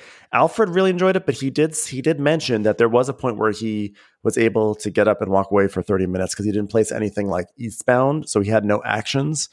So that's notable that actually can happen. It also, by the way, the game is another one that benefits where everyone is sort of at the same experience level. Because if one person, like Barrage, like many games, because it's a skillful game. It just not that like, oh, someone who's less experienced won't have as much fun. But what could happen is they may not recognize certain plays that would be essential, and then it creates sort of like a little bit of an imbalance where someone can then do a major point grab without having to check that this would normally be there. All right, let's jump into our game sommelier. You guys ready for that? Yeah. Let's do it. Sometimes a player just got to know which game. That's enough of that. Alrighty then. This is a message from Chris Taylor. I'd love to get into 18xx games, but I very rarely play with large groups. I pretty much exclusively play 2-player games with my partner. Can you recommend any 18xx games that work and are actually good, in quotes, at 2-player? Or are 18xx games just not worth the effort if only 2 players are involved? Cheers, Chris from West Yorkshire, UK. Open invitation to Tom to attempt the Yorkshire accent. No. Bonus points available for not making it sound Irish. Yeah. I purposely read this email so that we don't do that. Perfect. Ben, you're more the 18xx player than Trey. What any thoughts on a 2-player 18xx? You know what? My experience is very limited. I have been loving 18 Chesapeake. That's probably my number 2 game of the year. And but I haven't played a 2-player. However, I infected my friends John and Stacy with 18 Chesapeake love, and they are a couple, and they apparently have played it 2 players many times, and they have reported that they have enjoyed the 2-player implementation. And you know what? The best part is it's online, so you can go to 18xx.games and try it for 2 players, see how you like it, and then you'll know if you want to buy it. Yeah, I think 1862 I've heard is not horrible at 2. 18 Chesapeake is definitely like one of the ones that people talk about at 2. 18CZ, which is I guess is the Czech 18xx game, I hear is okay at 2. Yeah, it's not definitely like, and I mean, you know, I don't think you want to play 1830, but maybe 1889 is not horrible at 2. Again, it wouldn't be my go-to choice for it, but I would try out 18 Chesapeake and see, especially if you're new to 18xx, that's where you want to start anyway. Last question we have here is from Chris Paternostro.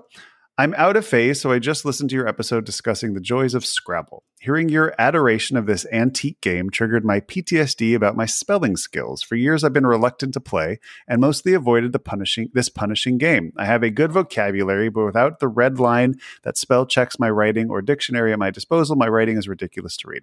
My friends like word games, and I can't put them off any longer. Are there modern word games that I can buy them for Christmas that will satisfy their word game desires, yet will allow me to try out this category of games? I'm looking at paperback, but I fear I will still need to know when E goes before I, as if that makes a difference in the word's pronunciation. Thanks, Chris. Anybody got any expertise in the word game arena? Mm-hmm. I mean, I think Decrypto, it's like, it begins and ends with Decrypto. That's my favorite word game. You don't have to worry about spelling. That's all about the meaning of words in a sense and like word play. It is, I'm not going to go into how it's played because it's actually kind of like, it's oddly confusing to say how it plays. But it's like it takes the code names thing and takes it to another level. And I feel like once you go to Decrypto, you just can't go back to code names. And so you don't have to spell. I actually don't like paperback. I feel like it stays way too long past its welcome. And that's from someone who loves a long game. And that's also a spelling game. So 100% Decrypto. Have you played paperback? I know that's your friend Tim Flowers' game, Trey. Tim Fowers, yeah. Tim Fowers, sorry. No, I was going to encourage Chris here to actually stick it out with paperback, just because it's not, the way I remember it, it's like it's much more engine-y, and like there's a lot of scoring that can go into it. So you might try sticking it out. But I like the direction Ben was going, because it sounds like, hey, let's recommend games that are going to be fun that might satisfy this itch without like literally being spelling games. So, I mean, I assume you've already played Codenames with this group. If you haven't played Codenames, yeah, go do that. That's a starter. Yeah, for sure. And even Codename Pictures will get around the words completely. I would recommend just one. That was my next thing. Technically a word game, but just one is my favorite party game. You will have to spell words, but it doesn't matter if you spell them correctly. It's actually probably better if you spell them phonetically, right? Because you want to make sure the person gets the word you're trying to tell them about.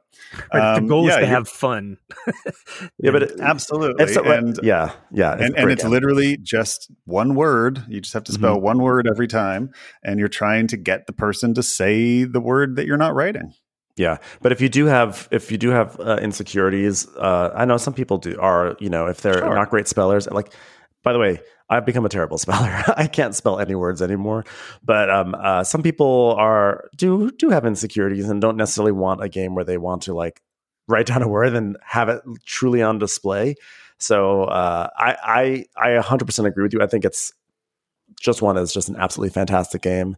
But if you don't even want people to see how you spell things, I think Decrypto or Codenames are a really good path to go. Yeah, I too. I'm not a speller, and I don't enjoy those games. And Jenny loves Scrabble, and so I've played Bananagrams and Wordsy and Paperback, and those are all good, but they're never going to be my thing. But I'm sympathetic to this kind of what Chris is expressing here. But like, you have certain friends that want to play certain games, and it's not really your bag, and you're trying to find kind of like a compromised game, and that's tough. And I don't know if this counts as a word game. It's sort of word game adjacent, but it's a fun one. And by the way, my boyfriend doesn't really play games a lot, but he loves word games.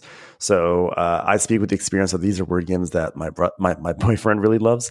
And this is sort of word game adjacent, but it does involve words and meaning of words. But Medium is like a really fun board game activity thing. I don't know. Have you guys played Medium before? I haven't. Nope. It's this game where basically everyone has like some has a hand of cards, and like you basically turn to the person to your left. Like if it's me, I turn to the person to my left and I play a card, and then they play a card. So it's 2 words, right? So let's say it's like your word is tiger and mine is cartoon, let's say. And so then we sort of have to look into each other's eyes, and then like we say like ready, go. And we both have to blurt out a word that is kind of like between the two of those. So cartoon, tiger, maybe we both say trigger, right? Trigger is from Winnie the Pooh, right? So Tigger. Tigger. Or you could say Tony or something. Right. Well, so let's say if we both say Tigger, then we get like 5 points. But let's say I say Tigger and he says Tony. So now we have to go round 2, and now we have to find the common word between Tony and Tigger. And you sort of do that, and like you get to do that 3 times. If after 3 times it's done, and then it moves on to whoever you're working with, and they turn to the person on their left. But it's like a fun, it's a really fun game of just like word association. So it is word like, and you just play it. And it's one of those games you just play it until you all decide like, okay, I don't want to play anymore. But that's one of those good games where you have to get into the other person's head. Like there's a lot of games that we like now where it's we play certain games and it's like, I'm not thinking of the best answer here. I'm thinking of what Dimitri's going to say, and like, I think there's always something fun about having to think about how someone else is thinking, that ends up being very socially interesting. Well, gentlemen, we made it to the end of our Extra Turn episode. Thank you so much for joining me for this impromptu last minute. Hey, let's jump on and talk about a game you guys are thinking about a lot. Hopefully it was enjoyable to our listeners. I definitely, look, I already backed it because that's how much respect I have for both of you. And when both of you tell me this is your favorite game of next year, I take that quite seriously. So, I hope people listening to this got some useful information. I know we have a lot of heavy Euro listeners out there, so this felt necessary, an emergency episode, if you will. Emergency. I'm really glad you gave it this. I really, really am, because I just no, me too. This was kismet. This worked out. It's like you just know, like when you play a game, you're like, that was so much fun. But then, when you play a game, you say, oh wow, this is like, oh yeah. This is on a different level. That was this experience for me. It's it's what you want to do. It's what I want to do on this podcast, is when you can like bring attention to something that other people are really going to like. Like I don't like to do bad reviews of games. Like that's not something that's especially fun to any of us, I suspect. And so here's a case where like it's the most fun part of being a reviewer is just saying, look at this great thing. People should check it out. And that's what we have here. Awesome. All right. Well, a happy and healthy and socially distanced Thanksgiving week to everybody listening in America, and a happy, just random November week to everyone else in the world. You can find us on our Facebook group. I do hope you join our Facebook group. It is a super positive, inclusive, and joyful place to espouse your love for board games. We have a YouTube channel as well, where you can find all of our reviews and segments in nice bite-size listening and watching I don't know what the word is I'm looking for. But that's youtube.com. Yes, thank you, Marcels. youtube.com/C/C/GameBrainPod. And You've been listening to Game Brain, produced and edited by Matthew Robinson and Tom Donnelly. Special thanks to Daedalus for our incredible music. You might know him as Alfred on the show. More on Daedalus at GameBrainPod.com. You can reach us by email at contact@GameBrainPod.com. Twitter, GameBrain_pod. Instagram, GameBrainPod. Thanks for listening, and go play some games with friends online or virtually make some friends with games. Thank you, Trey and Ben.